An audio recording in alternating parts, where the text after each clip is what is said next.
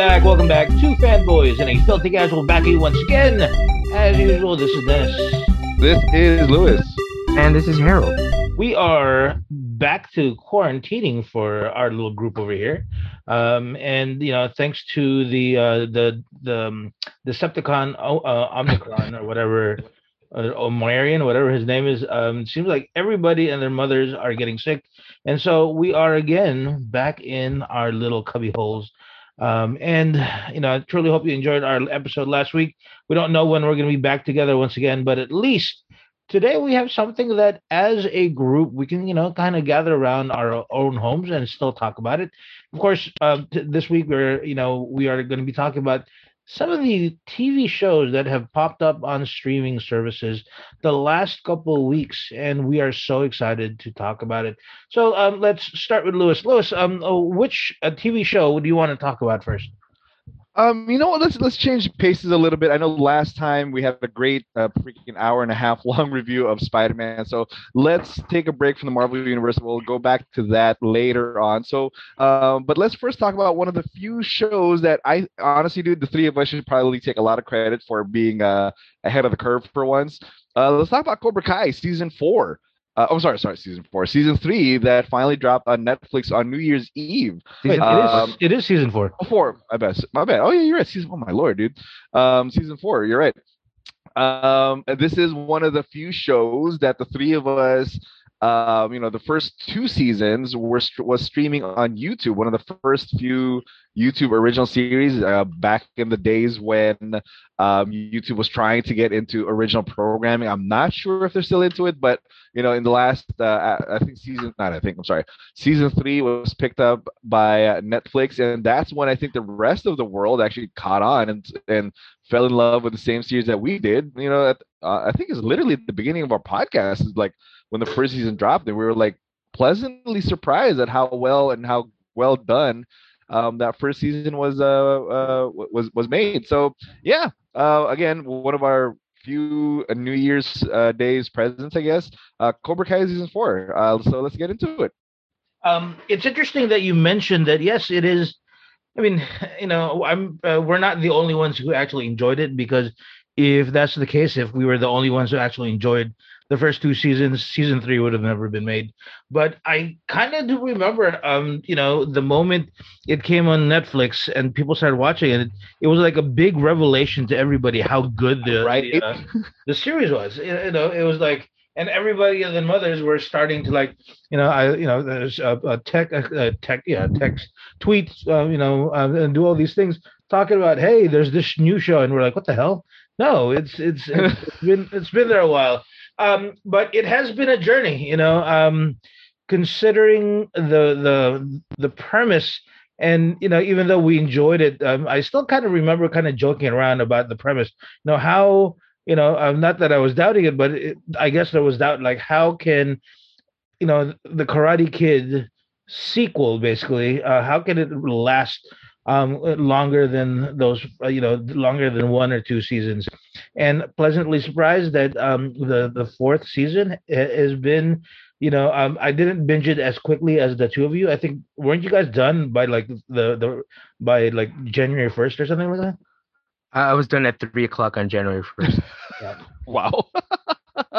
Not as bad, but yes, around the same realm. Yeah, dude. We were able to binge it pretty quickly. Yeah. Yeah, it took me about a week or so, but I did finally watch it. And again, the words "pleasantly surprised" really does summarize it. That, is it the best show in the world? I don't know if it is, but it is enjoyable and fun enough that it's so easy for you to binge, and you kind of want more. So I say we start with, if you don't know the story, then I don't even know why you're listening to this. You should. Let's start with some highlights. What are some of the themes and the character developments that either took you by surprise, or you were happy about? And by the way, to everybody, spoiler warning. Mm-hmm. How about you, H? What are some of the things that stood out to you, the first 10 episodes, or the 10 episodes of season 4? I think the I guess, the most obvious thing is the introduction or reintroduction of Terry Silver back into the Cobra Kai universe.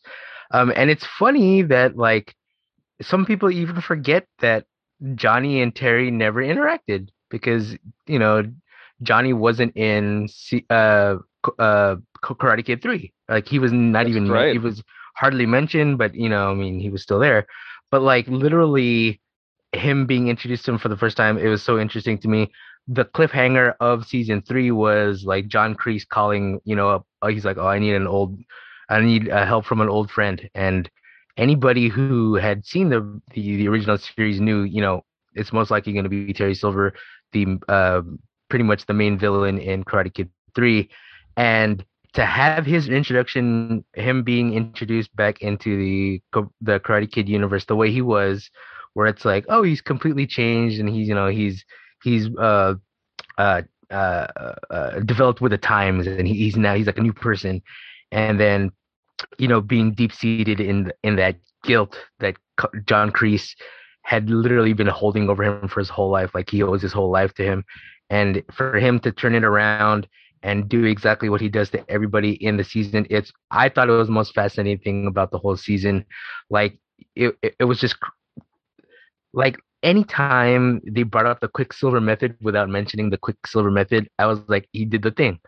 Like, he did the man can't stand, he can't fight. Man can't see, he can't fight. And I was like, the words of Terry Silver, from the babe's mouth himself. And I was like, you could slowly just seeing him, just start turning into that, turning into the true villain of the whole thing. And I was like, it left me wanting more of Terry Silver. So that's like the first thing that completely popped into my head about the whole thing. I was gonna say I gotta agree with H. I think one of the more pleasant surprises is the reintroduction of Terry Silver. Like it could have been another like cliche or there's so many decisions that go into these shows and like any one of them could have been really badly done or whatnot. Like it could have been another John Kreese or another hard ass sensei on these kids. And the character was, but I do love how he was introduced sorry, reintroduced and how like the character's history was brought up and how I mean jumping around in the plot, but like how he basically out schemed Kreese at the end and taking over Cobra Kai. So it's really interesting how they pulled it off, and it's almost like I mean he was only in one movie, Terry Silver, I mean, but it was. And not that he really needed any redemption or anything like that, but this was a great coming out for him. Like he was threateningly good, kind of in not good. What do you call it?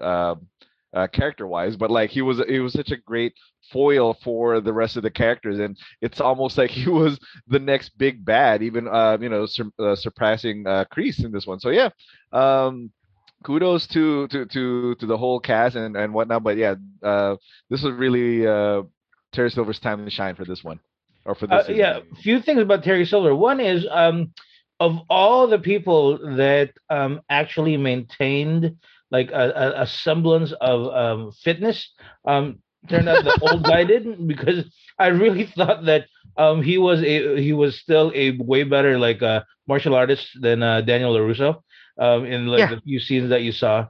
And one of the things I love about Karate Kid is, I guess you could call it reinterpretation of canon. Like how one of my favorite parts about Karate Kid one or Cobra Kai season one, when what's his name, Johnny, kind of talks about his relationship with Daniel LaRusso, and he's able to do it in his own lens, and you're like looking at it going, oh my god, it's this guy that it's a random guy comes in, barging into a relationship, and and kind of just becomes this goofball that ends up like harassing Johnny and the Cobra Kai kids. And I love the fact that they didn't change anything. Like it was still, one of my favorite parts about Terry Silver is how he talks about how dumb he was, that he was so coked up that he was willing Yes, to absolutely. that he was willing to terrorize a 16-year-old boy. or like an 18-year-old, like a teenager. I was like, oh my god, that is so good, which made his transition back to the Terry Silver that we know, even so much more. Even so much more is so much better. That I mean, I'm guessing he's not on coke, and I'm guessing now it's just really who he is, and I think it's even better. So, a good call on that, Harold. Terry Silver angle, really enjoyed it.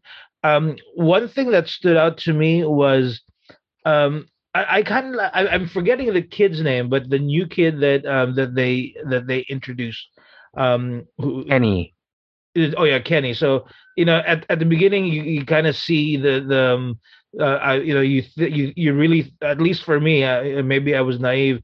It seemed like the typical, okay, this is going to be the new Miyagi Do kid, because he's being bullied. He's being he was basically Daniel LaRusso at the beginning of the first movie. But the twist that all of a sudden now Daniel LaRusso's kid is the bully, and then this Yeah. kid becomes the catalyst to basically make Cobra Kai just that much better. I think the introduction of Kenny definitely a nice addition to an ever evolving and an ever growing group of characters in the Cobra Kai series. It was so funny to me that you basically forget that Daniel LaRusso has another kid Yeah. because he's always just like in like the first couple seasons he's just like sitting and playing his tablet. He's kind of chubby. He never really interacted with anything like storyline wise. Like the one time was like when Johnny came into their house and he was like, "Hey, there's like a guy in our house." And like him seeing Johnny again, he was like, "Hey, wasn't this a guy like tried to fight you at our own house kind of stuff?" So it's like Dennis makes a good point in that the great thing so far about this show is that you do get to see the older characters develop, but at the same time, there's so many new people that are just going to come into the universe. And then even what's great about this season in particular is it kind of like went back and goes, "Hey, do you remember those two people that you guys completely forgot about because they were not in part in like season three at all, both in Aisha and Stingray?" It's like everybody loved those guys. We didn't have any story for them in season three, but here they're back now. Yeah. Yeah. And I do like how Aisha's return was kind of a pleasant surprise because you're right. Like it was it was one of those glaring misses or holes, I guess, if you think of it. Yeah, like oh, she was such a big part of the first season, and like she did the whole wedgie thing, and she was actually a great parallel and a great foil to the other characters, because yeah, at the essence, this show has been about the bullies and the people who are being bullied, and like how their roles evolve and all that good stuff. So seeing her again was a great surprise.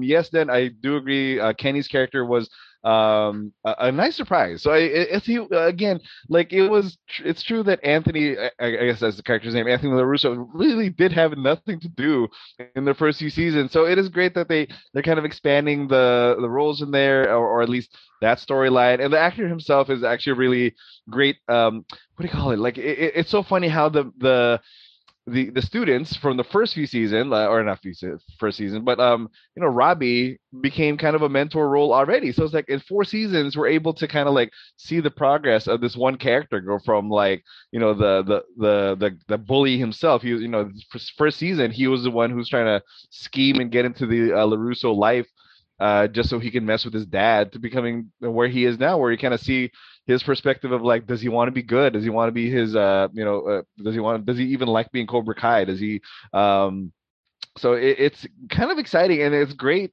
writing, I guess, on their behalf, that like, yeah, you can keep us guessing like where their alignments are and where they're gonna fall at the end of each season, each tournament, and all that good stuff. I guess one of the other best parts for me as well is gotta be the tournament. The fact that they stretched out the whole. I do love me a tournament arc.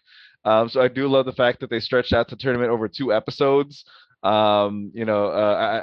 Obviously we're already talking spoilers, but yeah, Miguel's whole back thing at the end, not the end, but in the middle of the ninth episode, like literally, like it doesn't happen very often in my house, but like a collective gasp, all four of us like, oh my god, not oh my god, but like we all gasped when Miguel went down. I was like, oh my gosh, this is how his his character is going to end. Like, is he like what happened? And it's not so like it's incredible to me that a show can still pull that off. Within its own canons, it's playing by its own rules, and it's showing respect to the characters. And it was something that like it still played on the characters or on the audience's heartstrings. So yeah, Miguel, as part of me feels like he wasn't that involved in the season. Obviously, not as much as before. But yeah, I still think like his progression as well as Robbie's yeah, a great character progression as well for both of them. Did you call him Ricky Robbie? Ricky Robbie, exactly. He's It's trying to something please his dad, dude. something that Harold kind of pointed out during the chat is, and I never really realized, was possibly maybe it's because you could clearly see in the show that he wasn't really practicing karate too much because he kind of showed in his face that it, it was not as chiseled as before. I don't know. Maybe playing Blue Beetle Yeah. required a lot of CGI, so he didn't need to like work out or anything. But it was clear that some of the moves, like a lot of the moves that were impressive, really went to Hawk and to Robbie and hell even Kenny. You know what I mean? So I mean clearly whether it's a story requirement or whether scheduling, I don't know why, but you're right. Robbie definitely did not have that much of a time in the limelight there. One other thing that I wanted to get your input from is what did you guys think of Eli slash Hawk's journey so far? Of all the Oh. characters, it seemed like aside from actually no, I'm not gonna say. I was gonna say aside from Johnny and Daniel, because it seems like Daniel and Johnny are still stuck and they haven't really evolved. Of all the characters, it really seems like Eli has been the one from compared to season one. And every single year, every single season, there's always been a Eli moment, that really stands out. What do you guys think of his journey, culminating as the winner of the All Valley tournament, at least for the boys section? For me, it was kind of weird because the lack of confidence thing, where all of a sudden, right before the tournament, he was like, "Oh, I gotta find my confidence." Like, dude, like, could you have done that like 2 episodes before? I don't know why. It's just like it was so all of a sudden where it's like this is what's still like literally he's the best character in the show, and it was not sad, but it was like I wish they had given him more time to progress. Where literally it was just like, yeah, I broke my best friend's arm last season, and I was a bad guy up until the very last episode until I found my ways again, and it should have been more like him getting kicked out of Eagle Fang and then going over to Miyagi Do. Like I wish that the focus had just been like you are our like if Miguel is the number one Cobra Fang guy or Eagle Fang guy, then you need to be the number one Miyagi Do guy, and let's focus all on you. Which it could have possibly been done, but instead it was like they were just showing everybody else learning because everybody had to have their own spotlight. And then so for me, it was kind of like him winning the tournament. Obviously, spoilers, but like also really quickly, you got to feel for Robbie because the dude's finished twice, Right? second. It's like you've been the runner up twice, bro. Like as someone who did tournaments, I don't know what that feels like because it's either I placed first or completely last. Like I was Ricky Bobby, but like but for Hawk, it was like I mean, admittedly, the part where he got his mohawk chopped off, that should have been the catalyst for like the whole emotional roller coaster for him for the rest of the thing. But it's like they kind of stuck it, like they left that him in park for so long, and then all of a sudden the last episode, it's like, oh, you got to kick it into like fifth gear like right away. So I liked it. I just wish they had done it a little better way. I get you on that one. Yeah, dude. It did feel like he leveled up pretty quickly. And yeah, I mean, yeah, he was one of the bigger I mean, main characters, obviously. So one of the like first main characters, one of the first that like actually showed how big of a deal Cobra Kai can be. Like the whole Hawk transformation in season one was like a big deal, and yeah. So I mean, great for the character. I'm kind of glad that these, him and Eli got a little bit of a couple of episodes to shine and show off their range and their background and their history. So it's really great that they're fleshing it out. I mean, obviously, I guess it came at the cost of like, yeah, I mean, now to think of it, I guess you're right. Like, Robbie and Miguel kind of did take a backseat. They didn't have any big, not they obviously had their own arcs, but it wasn't like Miguel's whole recovery arc last season or his whole the fact that the first two seasons all about God, I was about to say Ricky Bobby again, Robbie and Miguel's characters, but so I guess it was in due time that these secondary characters kind of got to the forefront. It was an interesting decision to give Hawk the boys championship at all. Because I do feel bad for Robbie now. Like he's getting all these. He's been there from the beginning and still can't quite get that cup or that trophy. And yeah, I feel bad for the dude more than anything. And yeah, good for Hawk, I guess. And we'll see how that plays into the next season. Obviously, if you've seen the series, you know that at least one more season is coming. So yeah, interesting to see, and kind of great that the tournament got broken down into the skills competition and the men's boys versus girls, or not versus girls, but the boys and girls division. So it was great drama in that sense. Like I'm glad that they were able to stretch out the whole tournament arc, and kind of show off the different skills and abilities for all these kids and these actors. So yeah, it was cool. I like that one. It's weird. That's a good word for him because I have to tell you, it came out of nowhere for me. Like the fact that they It were did. the fact that, as Harold put, they kind of put Hawks storyline on hold, and it really felt, and I really thought that Dimitri was going to be that third person. It seemed like Yep. they were angling Dimitri to be the guy that was going to be the male representative for Miyagi-Do.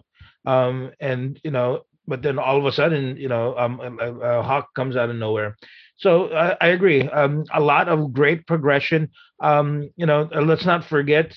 One of the ones I was surprised with that they actually did a lot with this season was Tori.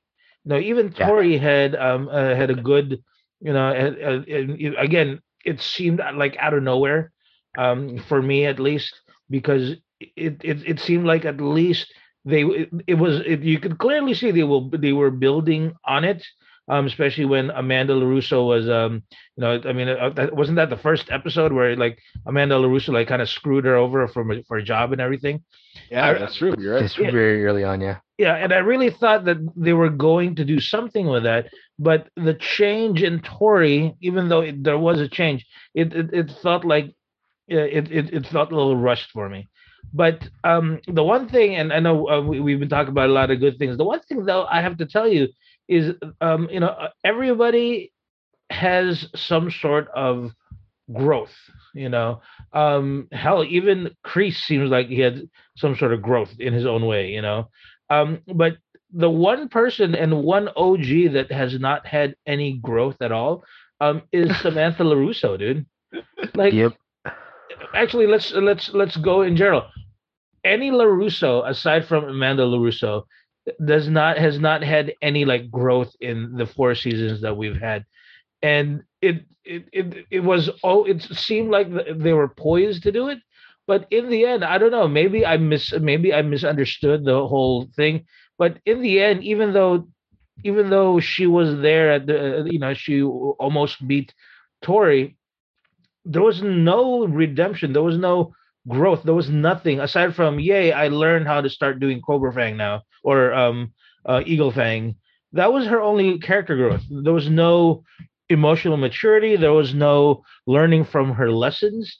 Tori. If anything, Samantha degressed Yeah. because, like, I mean, I understand. Okay, I understand the whole emotional, like Tori came into your house and attacked you and almost killed you twice in one season, right? But like, you literally make yourself the bad guy when she's like Tori's, trying to do her job and you're harassing her, like when the fake stripper moment, Yeah. and her being the Little Mermaid, and like that she's just trying to work, but you're harassing her at her. I mean, I get that they're supposed to be teenagers, and that's something that a teenager would totally do. Like, obviously, if someone tried to kill me and I saw them at their job and they were doing something crappy, I might be inclined. But at the same time, I know that that's a business thing. Like, you don't mess with people's like personal business stuff. This just because you never know what kind of struggle they're going behind there. But yeah, her whole thing where, like Dennis said, the only thing is she just learned to train with Miguel for like 2 episodes. And then like if you really just look at the whole, if you just take season 4 as a whole, you would think that she's the villain the whole time instead of Yeah. Tori being the villain. Yep. Agreed. Yeah. And like the LaRussos in general, I don't know if it's an intentional thing. Maybe there's going to be at the end of season 5, maybe there's going to be like a redemption for the LaRussos. But this season makes the LaRussos look like the worst parents ever, the most privileged I mean, and clueless parents. when Daniel's cousin comes in and does the whole like quick therapy session, I was like, well, nailed it on the head on that one, bro. Like, of course you don't pay attention to any of your kids. You guys are too busy doing your own things. And that's just it's funny because it is a modern story where we can see that, like, you can obviously tell that that's something that does happen in a lot of current homes and families at the moment. But having to do the whole self-reflection thing and being like, you know what, you're wrong. We were doing it right the whole time. So that's on them. Yeah. Yeah, it'll be funny to see. Yeah, you're right. Then like maybe the LaRussos will get a little humility in the next season or two. Because you're right. Like maybe that's the at the end of the season. Obviously, if you haven't seen it, Cobra Kai wins. So that means if they were to follow their word, they're supposed to basically dissolve. Eagle Fang and Miyagi Do because they lost. That was their bet with Cobra Kai, and now they gotta that's the bet they gotta sleep in. And you're right. Like even for Anthony, the younger brother in this, I'm trying to think if he actually had any redemption, or if he made up for any of his bullying from the early episodes. And part of me feels like it doesn't. Like I know that Kenny got his comeuppance, or not comeuppance, but like he kind of gave Anthony a good whooping at the last episode or so. But part of me still wonders if he actually learned anything from that. Kenny's still gonna be Cobra Kai. It seems like he's actually kind of got like indoctrinated into like these LaRussos are horrible people, therefore I will stay Cobra Kai and fight them like tooth and nail till however many seasons they got left. But yeah, so it'll be interesting to see too, because I mean again, at the end of the season, yes, Cobra Kai wins. Miyagi Do is to no longer teach or whatnot, and there's a again every season ends with a wonderful teaser, but Chosen is back from episode sorry, from last season's quick trip to Japan, and from Karate Kid episode part 2. He is back, and now Daniel's recruited him to help. So part of me feels like, dude, I don't know if he learned anything. No. Like you like, dude, you guys lost. Like the whole thing was if the Cobra Kai lost, I'm sure you would have been like, no, you gotta like break this this dojo down. You're done. That's it. But like, look at Daniel. Like, I'm gonna get another guy. I couldn't make it work with Johnny. We couldn't take him down with Johnny's help. So I'm gonna get Chosen. I'm like, oh, okay. So, damn it, Daniel. Like, I don't know if Damn, Daniel. damn, stupid. Wow. You know what I gotta say? Talk I about gotta say, throwback, dude. literally the best thing about this season was all the montages. All the training montages were some of the best literal training montages I've ever seen in my life. Like when not so much it's not as fun when you have, I mean, it's kind of funny to have Johnny learn Miyagi-Do, but it's way better to have Daniel learning like Eagle Fang. And then Johnny training for the rematch fight was the funniest thing that the show has ever produced. Him, training with his Walkman, like back fisting waves. I was like, what is he doing? He's like, he back fist a wave, and then like pushing people off scooter. I was like, dude, Yeah. this is what the show like. This is initially what got me into the show was Johnny still living in the '80s, and then like so it was just fun to relive those moments, just for a little bit. Yeah. Yeah, it's funny too. Like, it was, if anything, I had a moment of self-reflection too, because I joke, or I laugh at that fact too. H, that like, dude, this guy's so stuck in the '80s. That's hilarious. But then, if anybody here has Spotify, you guys know that they do a rap at the end of the year, and of course, my rap says, "Oh, congratulations, Lewis. You've been listening to '90s R&B the most." I'm like, huh. so, so it's not REO Speedwagon like Johnny, but Boyz II Men is still in my rotation. So I'm like, maybe I'm not as good as I think I am. It was a great scene for me. I mean, seeing Johnny being jealous of the fact that Miguel was getting close to Daniel was pretty classic Oh, in yeah. in general.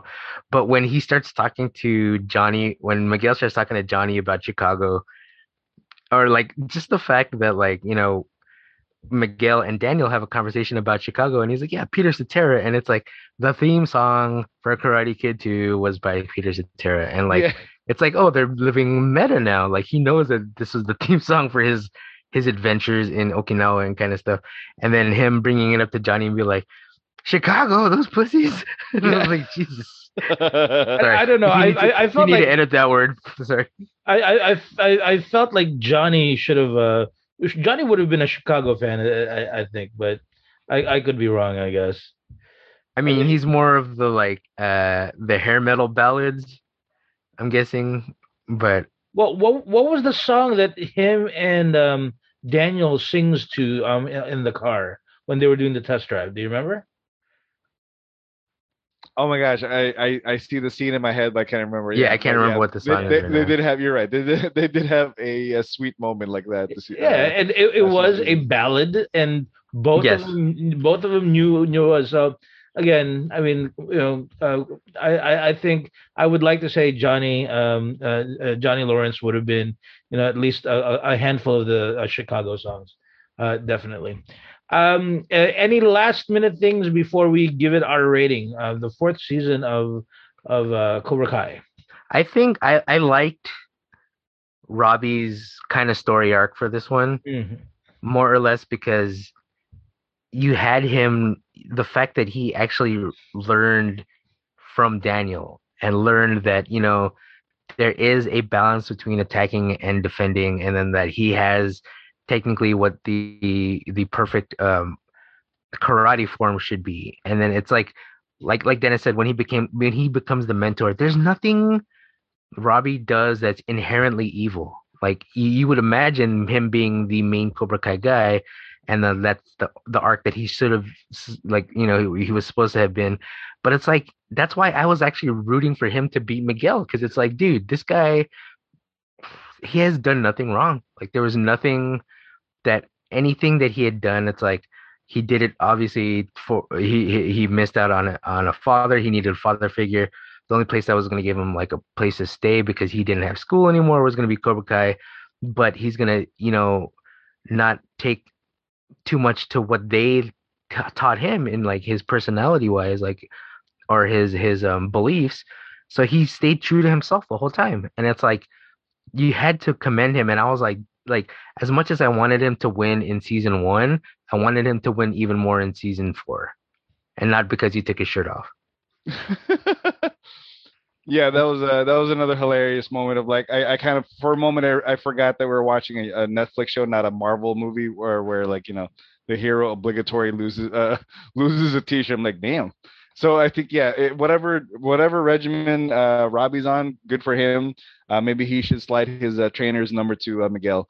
But again, maybe we'll see Miguel or dude, Harold, how do you pronounce this guy's name? Sochit, the actor's name. I mean, I think it's Zhou. Damn it, I had it. hey, Sholo Solo. Marduenya. There you go, that guy. So I'm looking forward to seeing where he goes for this next time around. Because obviously, yeah, it was funny how they kept I mean, you kind of saw his character kind of straying away from the main stage. I'm not sure if it's them in preparation for him to leave or to not leave per se, but like to do his own thing. And you know, we'll see how much of Miguel's character is going to be around in season 5, given that they basically gave him a ticket out of the show to go hunt for his Like, dad. literally.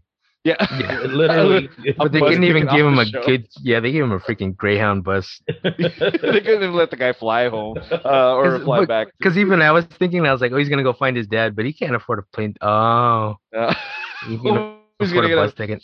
he's gonna go to Mission Hills and get on the Greyhound station and head home from there, or head back from there. And it's gonna be interesting because like it's kind of crazy how they, you know, the beginning of the season or at the end of the season 3, we were given the premise of like, or the possibility of like, oh, it's gonna be this Uber dojo now that Johnny and Daniel are together, and we did kind of get glimpses of that, and we saw how it could have played out, like how the students kind of, excuse me, the students learn from both masters and how they were able to pull out their own little victories in their own little ways.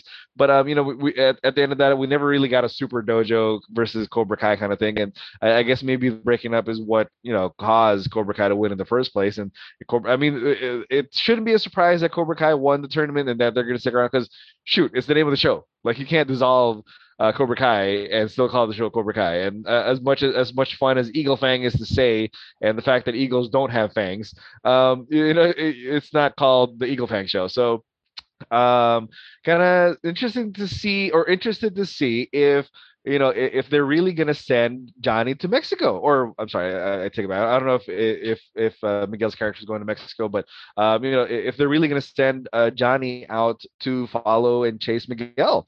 So yeah, it'll be like, so if is Daniel gonna stay home and you know, fight the good fight with Chosen against Johnny, or not Johnny, against Terry Silver, and with Johnny in, or with John Kreese in the background or in jail or whatnot. And yeah, so interesting premises that they reintroduced. Fun that they shook up the status quo. I mean, every season they shake the status quo more or less at the end of the season. So kudos for the show for doing it one more time. So yeah, that's all I really got. Just the end of the show. Yeah, as long as they're able to bring, you know, if Johnny like joins the Bluth family to Mexico, I think that'll make a like really good like crossover. Just and they need a way, and then he's gonna be part of army to be able to get in there. Before we end, I completely forgot because this is something that Harold pointed out, and when Harold mentioned it, I didn't know why. But Harold, I do agree. I want some of that Cobra Kai merch now, dude. Like, Oh yeah, dude. dude, Dude. like As soon as I saw it, I was like, yep. yeah, would have in dropped Miyagi-Do champion immediately, gear. dude. I'm with that girl who was recruited and pulled the LeBron and changed last minute, dude. Because yeah, Terry Silver knows how to market. Yeah, So good for dude. him. Terry Silver is a genius. Yeah, exactly. That's why Really he's got a quick- house in Malibu, dude. Really quickly, I know this is kind of dorky and douchey, but like the accuracy of the tournament this time was really hit home to me because not first of all, but like it Robbie loses, like I could see Robbie's gi coming off like during the tournament because that's something that happens in every freaking karate tournament. Like you end up fighting, you don't end up taking your shirt off because you know no one, at least for me, a chubby little Filipino kid doesn't want to, you know, do that. But like, while when he was fighting, I was like, "Hey, man, you gotta fix your gi, bro." And then it's like, "Oh, it's part of the storyline how they're gonna do it." And I was like, "Oh, you know, it's something that I've seen so many times." But the thing that made me crack up more was, like Lewis pointed out, there was a forms competition, Yeah.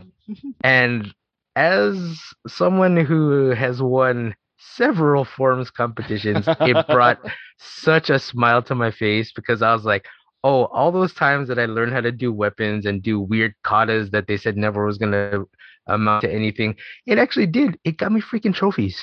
So like those kids that, you know, you say, oh, you didn't win the fighting trophy, which I only have one of those, but like still, I mean, I beat people. But like the fact that they they really were like, there's more to karate than just like fighting each other, and there's, you know, a little culture behind it, it's a forms thing. So our Kata things kind of made sense, and it kind of Yeah. worked out for some people. So can't win them all. Yeah, I kind of wanted to see more of the Eagle Fang katas because I would imagine there would be a lot of flapping of arms, just because like at a certain point, Johnny had to come up with like, okay, we need katas, guys. We can't use Cobra Kai. Um, Yeah, and And he also figured Johnny out doesn't to yeah. Johnny doesn't seem like a Kata guy. Like in my classes before, you'd be like, okay, this dude's not gonna do well in katas because he's more of a fighter. And then there are some people who are like hybrids and they can do both. But like Johnny Lawrence doesn't seem like the dude that's like, all right, guys, so what we're gonna do now is spend a whole hour learning how to do several kicks in succession and then pretend that there's actually someone in front of you, but you're really fighting in the dark. Kind of some weird shit. Like that's what I was always taught when I had to do katas. So I mean, good for his classes and they ended up winning some kind of stuff, but Yeah. yeah, I didn't have any faith in. I mean, I was expecting them to do more like lighting ice on fire like they did in season two, but yeah. one more thing that I found hilarious was that when they did the introductions of the schools, they introduced three schools. And then, but then if you look at the tournament, there's at least like three other dojos that There's a were lot more competing. schools, dude. And like, man, And these guys were not introduced at all. Like, not even no, in passing or anything. So I maybe don't they know. were introduced beforehand. We don't know. Maybe. Who knows? But Well, I don't believe so. I think we need to move on to the next one. Lou, why don't we do go with our ratings here? Sounds good. So once again, if you're new to our show or if you don't remember how we do our ratings, we have three pretty general categories for the worst of the worst. We call them El Terrible, middle of the pack, fairly good, fairly not perfect. It's perfectly cromulent. And for the best of the best, we give it the Jeff Winger guarantee, meaning that we guarantee you will enjoy this movie, show, or streaming series. Oh, one So I one guess. one Oh, wait, go ahead. one quick addendum to our system, apparently, according to Dennis here. If it is the worst thing that we've ever seen and we would never want to watch it again, what do they get then? It stinks. Wow, there you go, dude. I hope But I never come across that, but yes, that's yeah, great. I'm gonna go first. I'm gonna go with perfectly cromulent because I really did enjoy the series.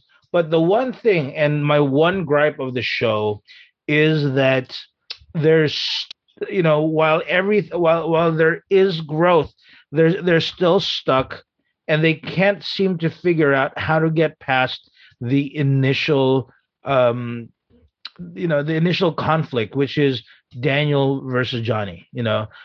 Every single season there's always an episode where it seems like they're gonna try to make up and they're gonna try to get along. I mean, we had a drinking moment in the first season. We had the Mhm. the alley moment during the third season. We had the Mexican restaurant moment in the second season. And in fourth season, it seems like it's leading there. They're starting to get together, they're starting to get along, but the writers can't seem to figure out how to. And maybe that's a thing. Maybe they feel like once there's a closure, maybe that's going to be the ending of Cobra Kai, and which I truly hope not. I don't think we should ever do that. But they can't seem to get past that conflict, and until they do so, I can't give the show the Jeff Winger guarantee. But perfectly cromulent for me. Agreed. If you don't mind, H, I'll go next. I think I got to give the same. I'm also going to give it the perfectly cromulent. It actually might actually be not my favorite season so far. I think season 1 and 2 might still be top tier because of just how well it was made and how they really get your hooks into you. This time around, obviously they have to introduce a lot more characters, but again, I think even though they didn't do as many, Miyagi montages or whatnot, Pat Morita's character still looms large on this show. So like, you're right, then. Like, I don't. It seems to be like they're doing the whole Batman Joker, we're destined to do this forever kind of thing. Like him, Daniel and Johnny will just even though they keep wanting to make up or become team up or whatever, they can't seem to get their heads together. And you're right, maybe it's a writing it's writers or the creators decision that once you pass that hump, like what are they going to do? But I mean, not to be too nerdy, but like they've done it with like Professor X and Magneto and all other characters where they've teamed up and or these villains and these heroes get together, and it introduces a whole new dynamic. So anyway, so yeah, perfectly cromulent for me. I think it's a really good season, and I'm looking forward to maybe in a year, if I'm not correct me if I'm wrong, H, but like I don't know if who he's or who's when I'm sorry when season 5 is going to be coming out, but from what I understand, it's already done, or so they're already working on it. So but yeah, perfectly cromulent for me. Um, it's kind of for me. It's kind of like the match between Daniel and Johnny, where they hit each other in the face at the same time. And I don't know whether to give it the Jeff Winger guarantee or perfectly cromulent. Mainly because I thought it was such a better season than season 3. Mm, Like agreed. like the jump from how much better, like the my favorite parts of season 3 kind of weirdly was like the John Kreese backstory stuff, because that stuff was fascinating to me. And I really don't remember much about season 3 besides that, because nothing was really too memorable. This one, not just because of the whole recency bias, but and it's still fresh in my mind, but like the characters and the storylines were actually pretty strong. And yeah, so I'll just go with perfectly cromulent for now. It's besides the first season, I think it's better than the second season actually. Okay. So for me, first season than this, because uh literally because on the strength of Terry Silver. Like Terry Silver's like overall menacing character, him being there, it's just it brought the show to a new level. Also, just as for a fun thing, there is a YouTube video of Daniel LaRusso saying Mr. Miyagi, and you never understand how much he references Mr. Miyagi until you watch that video. I gotta see this then. Yeah, because you're right. Like it's almost coming out every time now. But yeah, Yeah. yeah. His Mr. Miyagi's gravestone is like his new mecca. Like every season, he has to make a stop over there. What do you call it? One last thing for me that I completely forgot is a favorite moment for me was when Johnny looks at Daniel and says, this guy taught you everything he knows about karate, and you couldn't bother teaching him proper English. Is Oh, still my favorite part because of all the racist things. Because again, Daniel Russo for some reason there. It seems like, and I've been reading a lot about how there's a movement where people hate Daniel Russo. Like in this iteration, and it just seems like they intentionally make him so unlikable. Him using the broken English that Mr. Miyagi does is just hilarious to me. So, Yeah, moving. Go ahead, H. Sorry. no, he has a strange Asian fetish according to some videos I've seen. Yeah, I mean, yikes! he That eats sounds weird, by the way. he eats sushi all the time. Yeah. So you're right. It is a little weird. So next part of our episode is a Disney Plus original TV show. And we've been covering a lot of Disney Plus Marvel shows, and it's been really successful. WandaVision, we talked about it, really good. We had I was going to say Hawkman. It's a different show, I guess. Winter Soldier and Captain America. Yeah, Falcon and the Winter Soldier. there you go. Whatever that show was. Then we had Loki. Am I missing any other series that came out? No, I think you covered the three so far, and yeah, we're gonna cover the fourth one that they've had on their slate. So Yeah, and so far those three, unless I'm oh mistaken. well, technically, what if? But I think that's Oh yeah, what animated, if? so I don't know if you want to. Yeah, but Yeah, actually, well, jumping around, but depending on how Doctor Strange plays out, I don't know if that's gonna be canon. But yeah, yeah, but all four of those shows, I think I don't think any of them ever got the Jeff Winger guarantee. But we've reviewed it pretty well. But this time around, the newest one, Hawkeye, you know, um, starring Clint Barton Hmm. and Haley Steinfeld, and I yes, he is going to be Clint Barton for me forevermore.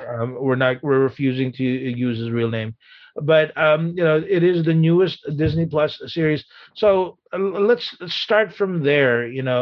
I'll begin. I have to tell you, I did not have any expectations of this TV show. Unlike Winter Soldier and Falcon and the Winter Soldier, unlike what do you call this? WandaVision. Those two when they were coming out, there was an excitement for me, but I don't know. Not that I don't like Hawkeye. It's not even that, but I just felt like it wasn't advertised or it wasn't as publicized as much as the others. It was almost it was almost an afterthought. At least that's what I felt like. And I was pleasantly surprised at how much I liked the show. And I think it's one of the beauties of the show is just like all the others it found its niche. It found its the version of the TV show that it was supposed to be, and they were able to successfully do it. So I wanted to get your thoughts on the new show Hawkeye. Um, uh, I'll go. I'll go first. yeah, What I liked about it is the stakes were not as high as the rest of the shows, and it Right. played to that strength really well. Because like WandaVision and Loki and Falcon and the Winter Soldier all tried to encompass these giant worldwide um, events, and they tried to make it bigger than what it could have been. Whereas this one was literally like, hey, this story is happening in New York City, and it's just involving one crime family, and we're gonna stick to that. And I was like, dude, that's what, when you don't swing too hard for like to make the show super epic and you keep like I always stated that my favorite movies are like the Captain Hmm. America films because they're very realistic. They're based in real worlds. And then you had a Falcon and the Winter Soldier where it was just like that too, but then they tried to make it like a little too big, so they're making they could have finished that up a little cleaner. And then you have Hawkeye here, where you have the one guy who everyone was like, was he missing in Infinity War? Maybe he was. No one really cared at the moment.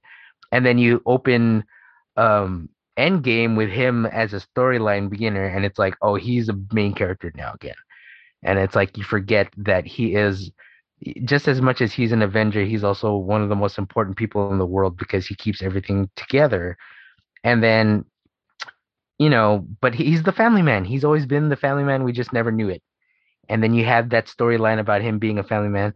And just, I just found it more interesting because it was like, let's center the storyline in just one particular place and then we don't have to go too crazy with it, and then you guys can have fun with it. So that was for me. That was one of the things that I liked most about the story. Yeah, same here, dude. I really after actually because if you even think about it, like as much as grounded as Winter Soldier and Falcon were, like it's technically just a bunch of humans running around, but there's still the element of like super soldiers and they're flying all over the world. This one was definitely a change of pace because like after what time traveling shenanigans with Loki and then reality bending with WandaVision, the fact that it's just a dude with arrows fighting the mafia with his new sidekick slash new Avenger or young Avenger. It's a a change of pace. It's welcome. I don't remember off the top of my head what the next big Marvel Disney Plus show is going to be, but yeah, it was a good change of pace to kind of like take a step back, take a breather, and like nothing galaxy breaking or anything like that. But I do, speaking of galaxy breaking or anything like that, like I do appreciate that. I like that this series kind of took something that I don't know if it's again maybe it was just a decision by the Russo brothers when they did Endgame. You know, the whole Ronin timeline, or the whole Ronin character arc for Hawkeye was obviously never talked about. They never showed it on the big screen, but and if you think of it, they didn't really show a lot of it here, but at least they explained a lot of it. And and this movie, this show actually did a lot more fleshing out of Hawkeye than any of the other movies did beforehand. And not to mention, like, yeah, I think this show, as well as the Black Widow movie, was a great send up to the whole dynamic between the two of them, between Hawkeye and Black Widow. And it's kind of a cute thing, or not cute, but it's kind of nice that, again, more spoilers obviously, but the fact that there is always, just like Joker and Batman, and I guess Daniel LaRusso and Johnny always have to be are destined to do this forever fighting. I guess there's always going to be a Black Widow, and there's always going to be a Hawkeye. So we have a new Hawkeye, and a new Black Widow starting soon, or coming together now. So it's kind of nice. It's interesting that you mention the Black Widow, because one of the biggest gripes people had was that it's because of the death of Tony Stark. The Black Widow, but Natasha Romanoff's death was kind of pushed under Yeah. the rug, and it was never really ever mentioned, considering just how major her role was in in Endgame. And it from the very beginning, it seemed like there was a push to whether this was a way to appease the actress because of what happened between her and Disney, who knows? Or maybe this was just really a story choice. But I love the fact that they were able to bring in Natasha's story, put Hmm. closure in it, and at the same time not really forcing too much, because it allows you to be introduced to one of what I feel is becoming like it's such a great character, which is Yelena Romanov. I really liked her from the Black Widow movie, but Hmm. it was very surprising, and at the same time a pleasant surprise that she became such a big part of the show. Her and Haley Steinfeld. I really hope that down the line, Kevin Feige has realized that this is going to be the new, the odd couple, characters that you need to kind of focus either your own Disney Plus original show, or maybe even a movie. Who knows? But I Yeah. really loved that addition there. Yeah, I think all of the characters played off each other so well. I mean, like the interactions between Jeremy Renner and Haley Steinfeld were really good, but then it gets upped so much when, Yelena shows up. And then any scene with her and Haley Steinfeld was like gold. Like those are clips you can watch for days, because it's like that there's a mutual respect, but at the same time they both have to get their work done or their jobs. And that fight that they have was pretty fantastic. So like, big ups to them, and showing that there's more to the MCU than just super powered villains and super powered heroes. And then you have the Kingpin come in and then just kind of ruin things just a little bit, Yeah. and that kind of terms. Yeah, so yeah, let me jump on that too, dude. Actually, so I love that how the series, 8 episodes long, I forget. Really kind of I mean, as we know that every what do you call it? Every MCU show and movie is interconnected, but the big looming question we've had, or at least the fanboys have had, is like, what about the Netflix Defenders? Like, what does that universe have to do with any of it? Because if you do remember the original Daredevil series, I mean, that was the whole thing. Like, Kingpin's character arc there was he was taking advantage of all the destruction after after New York, after the Avengers fought the Chitauri, and how he, Wilson Fisk in the MCU at least, he came to power when he tried to reorganize, organized crime in light of superheroes existing. So that was his whole thing. And so, like, okay, so yeah, at the beginning, or the premise at least, Vincent D'Onofrio's character had ties with the Avengers, but then if you watch the show, it almost feels like a totally different universe, because it's obviously super gritty. The language, the content, the fact that his first kill, Wilson Fisk at least, his first kill is literally decapitating a dude using his SUV's door. So it shows you how much grittier this part of their universe is. So seeing him back in Hawkeye was honestly one of the best surprises. I think it's one of those like worst kept secret kind of things that we talked about, like even in Spider-Man, how like Andrew Garfield was bending over backwards saying like, I'm not in this movie, I'm not in this movie. And D'Onofrio, if you're on Twitter, he will give, nice guy, I'm sure, but he'll tweet out something about shoot, I can't remember the actor's name, but he'll tweet something about the actors from his Daredevil run, and everybody in his comments will say something like, "So when will you show up in Hawkeye? When will you be in the MCU?" Blah blah blah. And yeah, and he would also deny it, but here we are. So between him and Charlie Cox, that's the Daredevil's name. His cameo in Spider-Man. So yeah, it looks like that whole Daredevil universe is canonically part of the MCU, and I'm sure they're not going to be able to drop as many F bombs as they did on their shows, and maybe the kills are not going to be as brutal.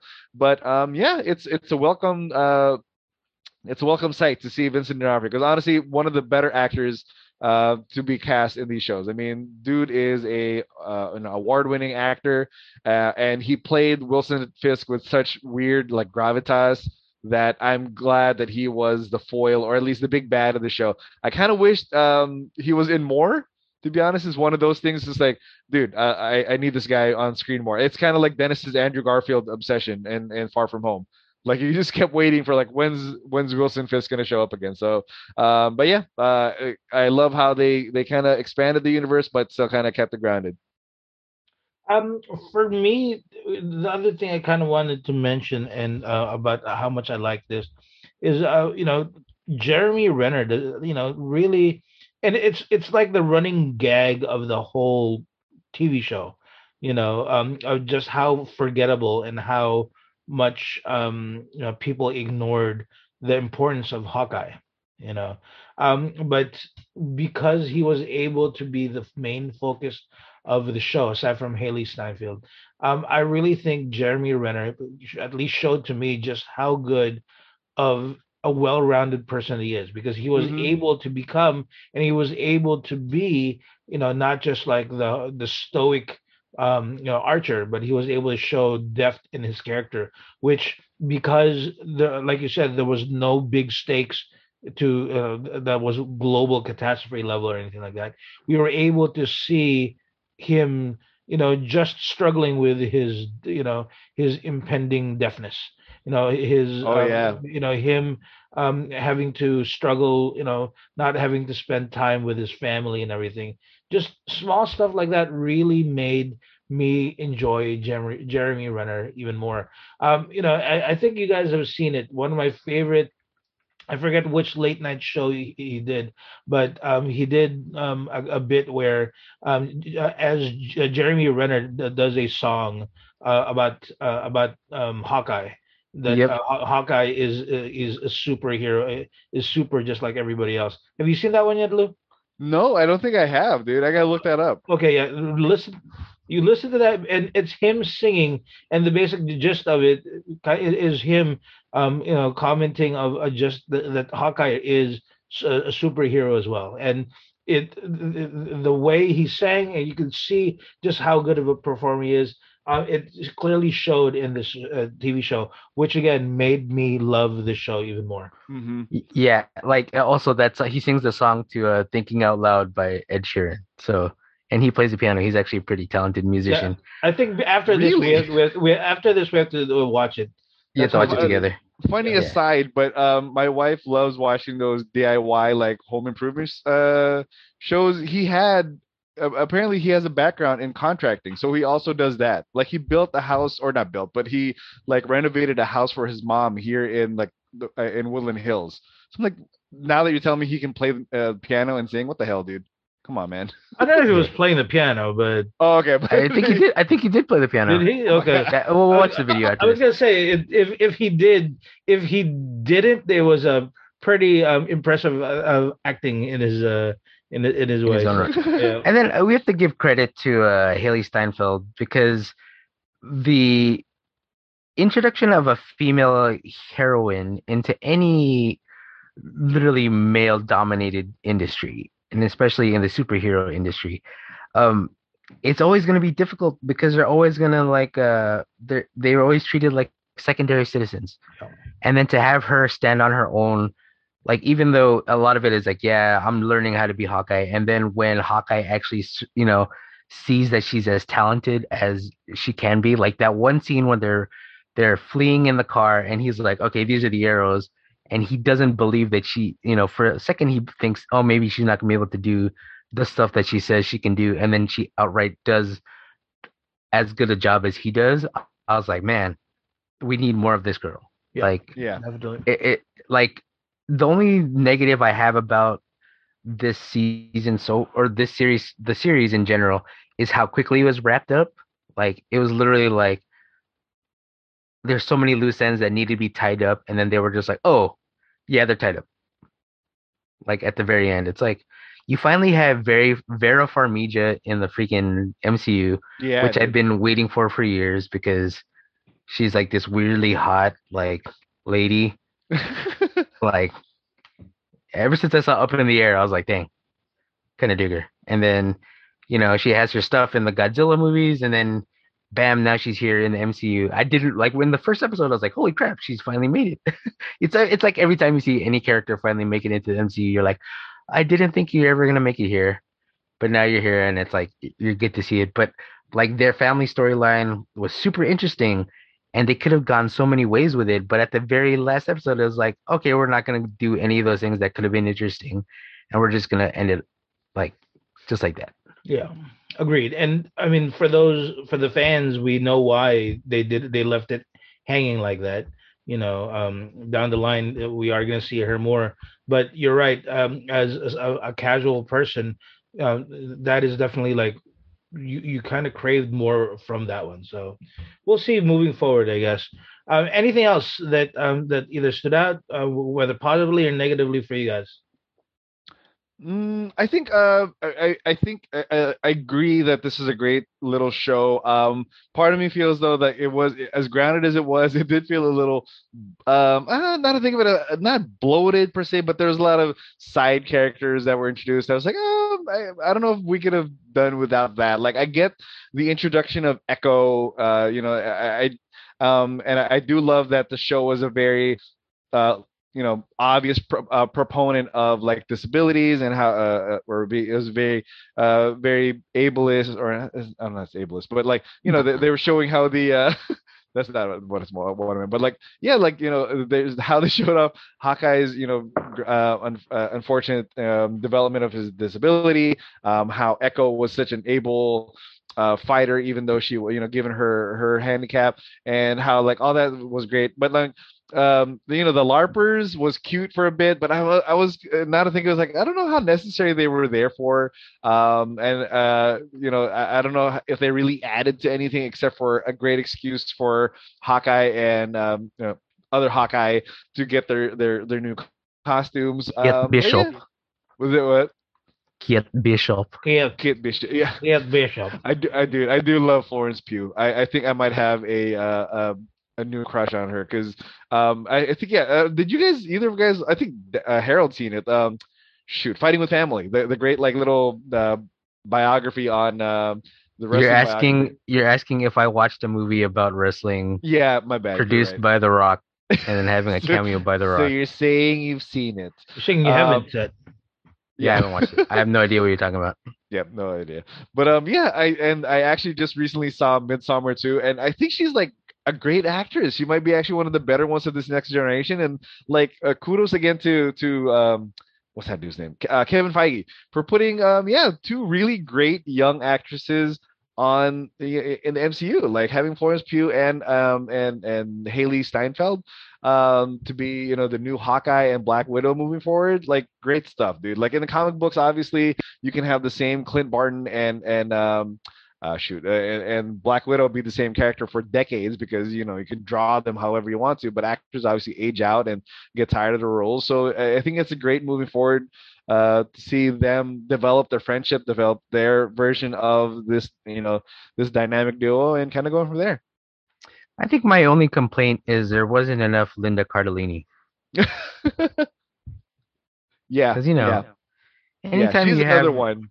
anytime you have her in any kind of series and you don't have her, karaokeing to push it or like talking about video games, I kind of get saddened about because.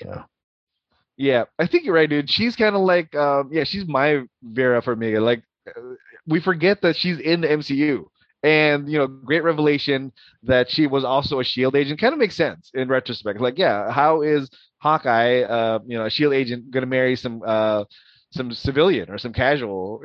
She had to have been, of course, an agent, so it kind of made sense, and it kind of gave fuel for him to chase this, his MacGuffin, this Rolex watch that I guess had a secret or pertinent information about her. So yeah, I like that she was there, and hopefully, like I don't know how it ended for me, dudes. Like it obviously came out open ended. Haley's Kate Bishop, it looks like she's going to be staying with Clint Barton on his farm, maybe training, maybe getting better with her skills as well. But the title card at the last episode ended just like that. Like she's joking around like, oh, what's my name going to be? Like Lady Hawkeye, a Hawkeye girl, and then Jeremy Renner ends with, well, just how about bam, Hawkeye. It was like, okay, so there you go. So unofficially, officially, she's gonna be our new Hawkeye.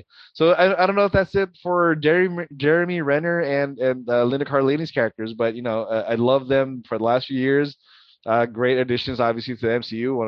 One of the freaking pillars of it. So yeah, looking for. Hopefully they stick around a little bit more. But if this is the way they end out, at least they're above ground. So unlike a lot of the other original Avengers. I want Clint Barton's daughter to become like the next taskmaster or something, out of jealousy. My father spent years with her. Yeah, I was right here, Dad. Don't you remember, Dad? I disappeared in the middle of a shot. Right? You called me Hawkeye, and you give this Yeah. young girl. Oh, you're rando. right. You're right, dude. Oh, The thing that made me crack up the most was the whole like. So they have the story in Falcon and the Winter Soldier where it's like you acknowledge that these guys are Avengers, but at the same time you don't treat them any differently. Like they're just regular tax-paying citizens. And then you have the dichotomy, and whatever we're going with this, but like where because Hawkeye is one of the original Avengers, they treat him like a celebrity, and he gets invited to the musical. And then the part that cracked me up was the whole Ant-Man wasn't even there. Yeah, I know. Exactly. Oh man. So it's like that was kind of cool. Like I mean him getting bothered in the bathroom, like now that him being that's what was kind of strange to me at the same time was like more people didn't recognize him like on the street. Because I would like if the Avengers were in real time here and I saw any Avenger like walking down the street, I'd be like, dude. And so like it bothered the crap out of him for the rest of his time. I think the three of us would focus on like the minor character like Clint Barton. Oh, for sure. Like everybody knows who Thor is, but we're fanboys, and we would be fanboying over Clint Barton. Anything else that you can think of? Oh, wow! I can't believe. I think something has to be said about Rogers and the musical because of of how amazingly terrible that musical was, and the fact that was your end credits, surprise, and you do like what, a 2 minute or 3 minute like. That's the thing that's why I taped it into the chat. Like the greatest end credit ever was not that they showed the song like, oh, like here's a little clip of the song. They showed the whole thing. Like I was like, oh, they're gonna cut it. No, they went the whole song. Like it Yep. went the whole time through. And I was like, it's surprisingly catchy. Did you guys read the article about the person that wrote the musical? He was trying to write the No. worst song ever. So he's been getting a lot of, not death threats or anything, but he's been getting a lot of like negative comments online about how terrible the musical Oh. was. But he's like, dude, we were intentionally trying to come up with the worst musical Yeah. ever. And he's like, nobody understands that was what we were going for. Oh man, that's yeah, that's what do you call it? Like tongue firmly in cheek kind of thing. So it's like okay. So clearly, we talk about filthy casuals out there, and the biggest problem we have is sometimes, and clearly those are the people who are like, oh, and, like the guy was talking about how people were pointing out that the inaccuracies of the show. That, as you said, Ant-Man wasn't there, and and he was like, that was the point. Yeah. My dorky aside though is the guy who sings the most. I have to look him up. Adam Pascal is the guy who sings one of the singers on on the thing. He wasn't any of the characters, but he was actually one of the original cast members from Rent. So when I saw him, I was like, yes, I am there, dude. Like I am all in on this now. Well, Screw the haters. I love this so much. I love the fact that you were able to pull out Anthony Pascal or whatever his name is, but you couldn't remember Natasha Romanoff. No, I couldn't. Oh my god! But yeah, he was in whatever her name is. Whatever that lady's name is. Like, yeah, but the guy from the original guy from Rent, damn it! Put some respect on his name. Yeah, that might have been one of the few post credits that like I actually got on my phone and texted my sister, who's also a big Rent nerd, and was like the Venn diagram of Rent nerds and MCU nerds. Like, it's you and me, my sister. This post credits is for us. Oh, well. Okay, so let's wrap this up with our I keep on forgetting the word. Our Yeah, rating. Rating. There you go, rating. So I started off last time. Who wants to start off the rating of Hawkeye here? Is it a Jeff Winger guarantee? Is it a perfectly or cromulent? Is it? I was gonna add meh, but I don't think meh was part of our categories. Yeah. So go for it, I'll, Lou. I'll go first. Yeah, dude. I think this is gonna be another cromulent for me. Perfectly cromulent. I mean, not exactly. I'm saving Jeff Winger guarantee for like that one Disney Plus show that's gonna make people who don't have a subscription make me want to tell them go get a subscription just to watch the show. So unfortunately, this one's not quite there yet. Like this is definitely a great show if you've been catching or if you've been if you've been watching and keeping track of all the Marvel movies as well as even the Netflix movies. Like even there is still a demographic of people who've only seen the movies and have never seen the Defenders on Netflix. So yes, obviously if you watch CSI or if you know or Law and Order, not CSI but Law and Order, Vincent D'Onofrio, the actor. But if you didn't know anything about his background or how significant it is that this large man is the kingpin is introduced at like the second to last episode, like you wouldn't really kind of get what the big deal is. So it's a great show for those who've been keeping along but not like amazingly mind-blowing, and it wasn't obviously the worst either. I don't know if it's time yet to start ranking the Disney Plus shows. There's only been four. I think Moon Knight. Now I'm thinking about it. I think it's either Moon Knight is coming next because I think that I've already seen like promotional or not promotional, but like leaked photos of Oscar Isaac as the character, and or is it She-Hulk that's coming next? Because I think She-Hulk even is that next. has is it She-Hulk? Yeah, because I think there was a teaser already for it for like the Disney Plus teaser. There's like snippets of the actress already in fully green costume or CGI. Maybe by when the fifth live action Disney Plus show shows up, we'll start ranking these first five shows. But yeah, definitely one of the better ones. Just like what we've already talked about, I love that it is grounded. It is definitely one of the it's actually got live stakes that I kind of love the fact that Jeremy Renner kind of took the Die Hard route. Like homie got scratched up, got beat up, got bruised up. Unlike Thor or Captain America, who would like, oh, I fell off a building, I'm just gonna walk it off, kind of thing. Like homie spent episodes like bandaged up, or he's putting like frozen peas on his head because yeah, he took a punch and he doesn't recuperate. He's not Wolverine. So I was like, okay, I like it. I appreciate that. So yeah, definitely cromulent, perfectly cromulent for me, one of the better ones. But yeah, not quite perfect yet. Uh, you you said people would know Vincent D'Onofrio from CSI, and you're like, did you never watch Men in Black or Full Metal Jacket? That's true. You're right. Well, But that's the first thing you thought of was like. yeah. By the way, it's Law and Order. It's Law and Order. I did He was correct in Law and myself. Order, It, man. it was Law and Order. Yes, that's right. But Yeah. still, yeah. Vincent D'Onofrio, Full Metal Jacket, one Yes. of the best things ever. It Um, is. yeah, for me, it's not perfectly common. It's cromulent. If you never had seen the show, you wouldn't have missed out on too much, I think.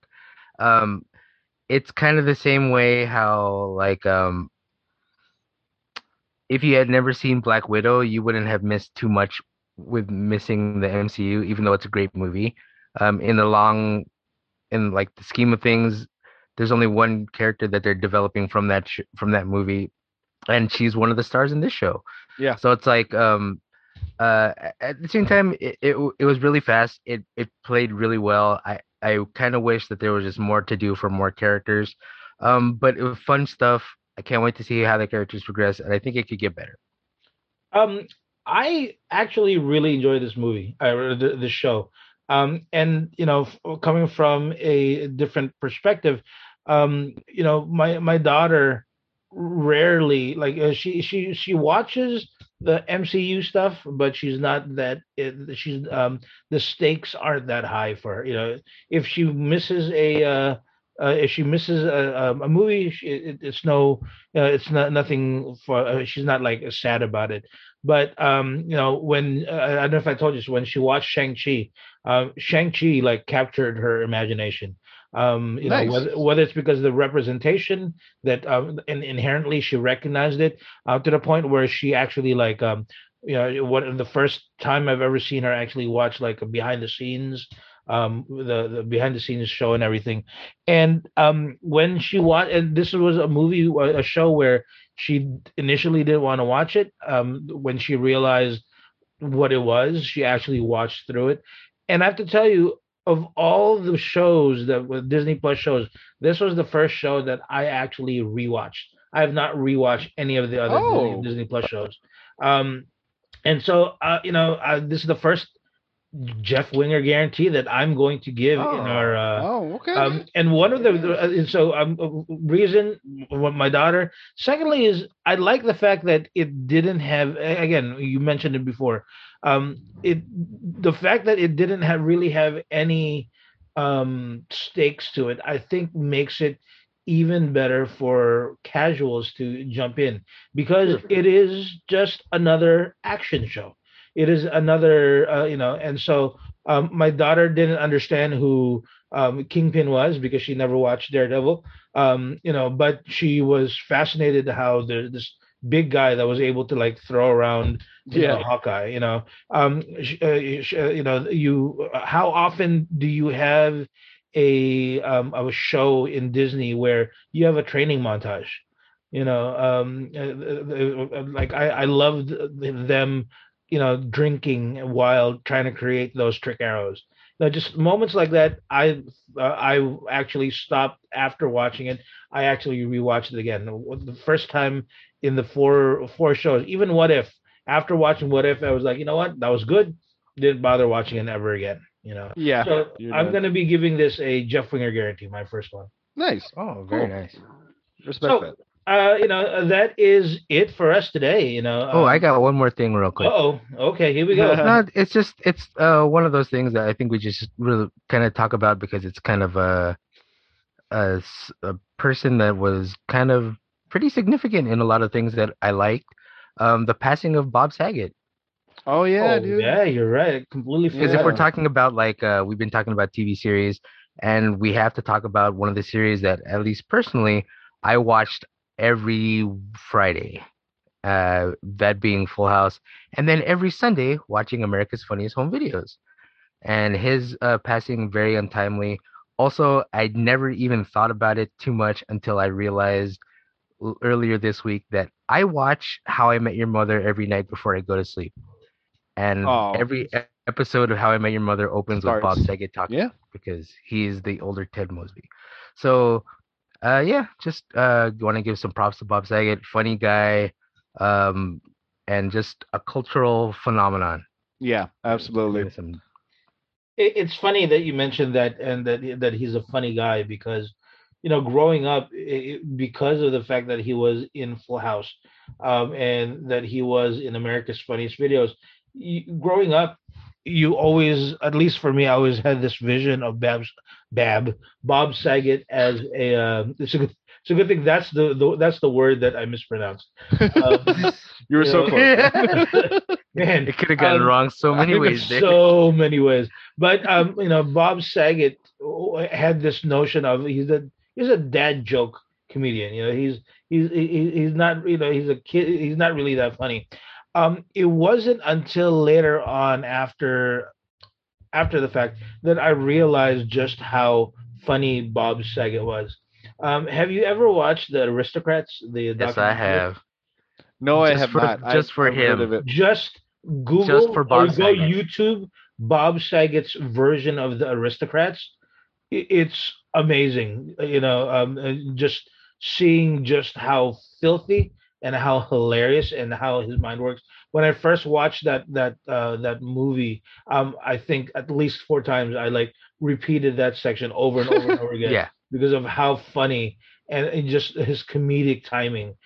You don't get, and you don't appreciate, because of what all majority of the people were introduced to was the Danny Tanner, Mm-hmm. and not Mm-hmm. Yeah. Bob Saget himself. So yeah, you're right. Definitely a loss to the comedy, comedy folks. And it's always telling, when somebody dies like this. It's always telling, and just the reaction to everybody. And if like, I think the first day or two, you see all these respected comedians, just like in tears, just devastated at the loss of this guy. Kind of shows you just the impact that he's had in his 65 years of life. Yeah. And also his cameo in Half Baked. One of the best scenes God ever created. Yeah, I mean, yeah, there's a whole generation of us adults who grew up on Bob Saget and his comedy styling. So yeah, definitely a loss for pop culture, for comedy, and just for entertainment in general. And I think we kind of gloss over it because obviously we've been off for holiday break. But yeah, also we lost another great comedian and pop culture icon of Betty White like a few days before that. So rough start to 2022. What the hell, dude? Yeah. What? Also, Chill. Why couldn't they really take Carrot quickly. Top? Oh, because he's funny. He signed the But deal with the also devil. That's why. Bob Saget, because of him, I could never call the character from Street Fighter 2 and onwards, Louis' favorite character, My Sagat. main. I can't call him Sagat because it's Bob Saget. So, hey, I literally like I still do it now to this day. We've been playing the game for 30 years. The guy will always be Saget to me. Ryu versus Saget. Yeah. Yeah. I All mean, right. as Well, long as you don't call him Bob, I guess that's yeah. Yeah. Only his friends call Long- him that. Robert. Robert Saget. Robert Saget was his actual full name. That was his government name right there. Okay, that's it for us today. Hopefully, you enjoyed this episode today. Plenty of material that's coming out. Yeah. I mean, we have Peacemaker that just made its debut. We still have a lot of movies that is coming up. So look forward to a lot of reviews, because just like me, I love reviews. But if you want to listen to any of our older episodes, especially the ones where we review stuff, please take a look at the two fanboys, onecasual.podbean.com for all of our oldies but goodies. Yep, and on Facebook, you can find us. Just put in the search bar two fanboys and a filthy casual, nice and spelled out. Follow our page, follow our fun and active group page as well. Anytime the podcast goes live, we'll be posting it there. And on the group, shout out to all the very active and very fun fellow nerds, geeks, gamers, and nerds out there who keep that group kind of going on daily. And then on Twitter, Instagram, and I can't believe I'm saying this, on TikTok. Yeah. You can find us at Two Fanboys One Casual. Our first TikTok is up. It's of Lewis. Yeah. And it's gotten a lot of views for some reason. Oh Lord. But just like our Lewis, Instagram weird. page. Because it's Lewis. And then you can find our podcast anywhere you find your regular podcast. And then catch us gaming at twitch.tv/casual fanboy gaming.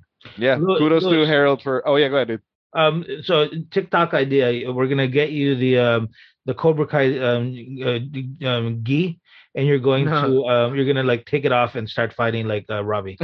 That's gonna be your next God. You can borrow the gi that my mom made in 2007. There you go. Wow. There you go, buddy. Because that's how long I've been cosplaying. Might as well use you as eye candy now that you've lost all the weight. Oh Lord. Yeah, dude. Can we at least? Is there any word if they're actually gonna sell those boxes from Cobra Kai? Because, dude, I want a sweater. I just want the sweater, bro. I just want the box. I want the box because that box is cool. It has a Cobra Kai with a champion logo on it, and obviously your son knows, and everybody else who knows, I'm all about the champion logo.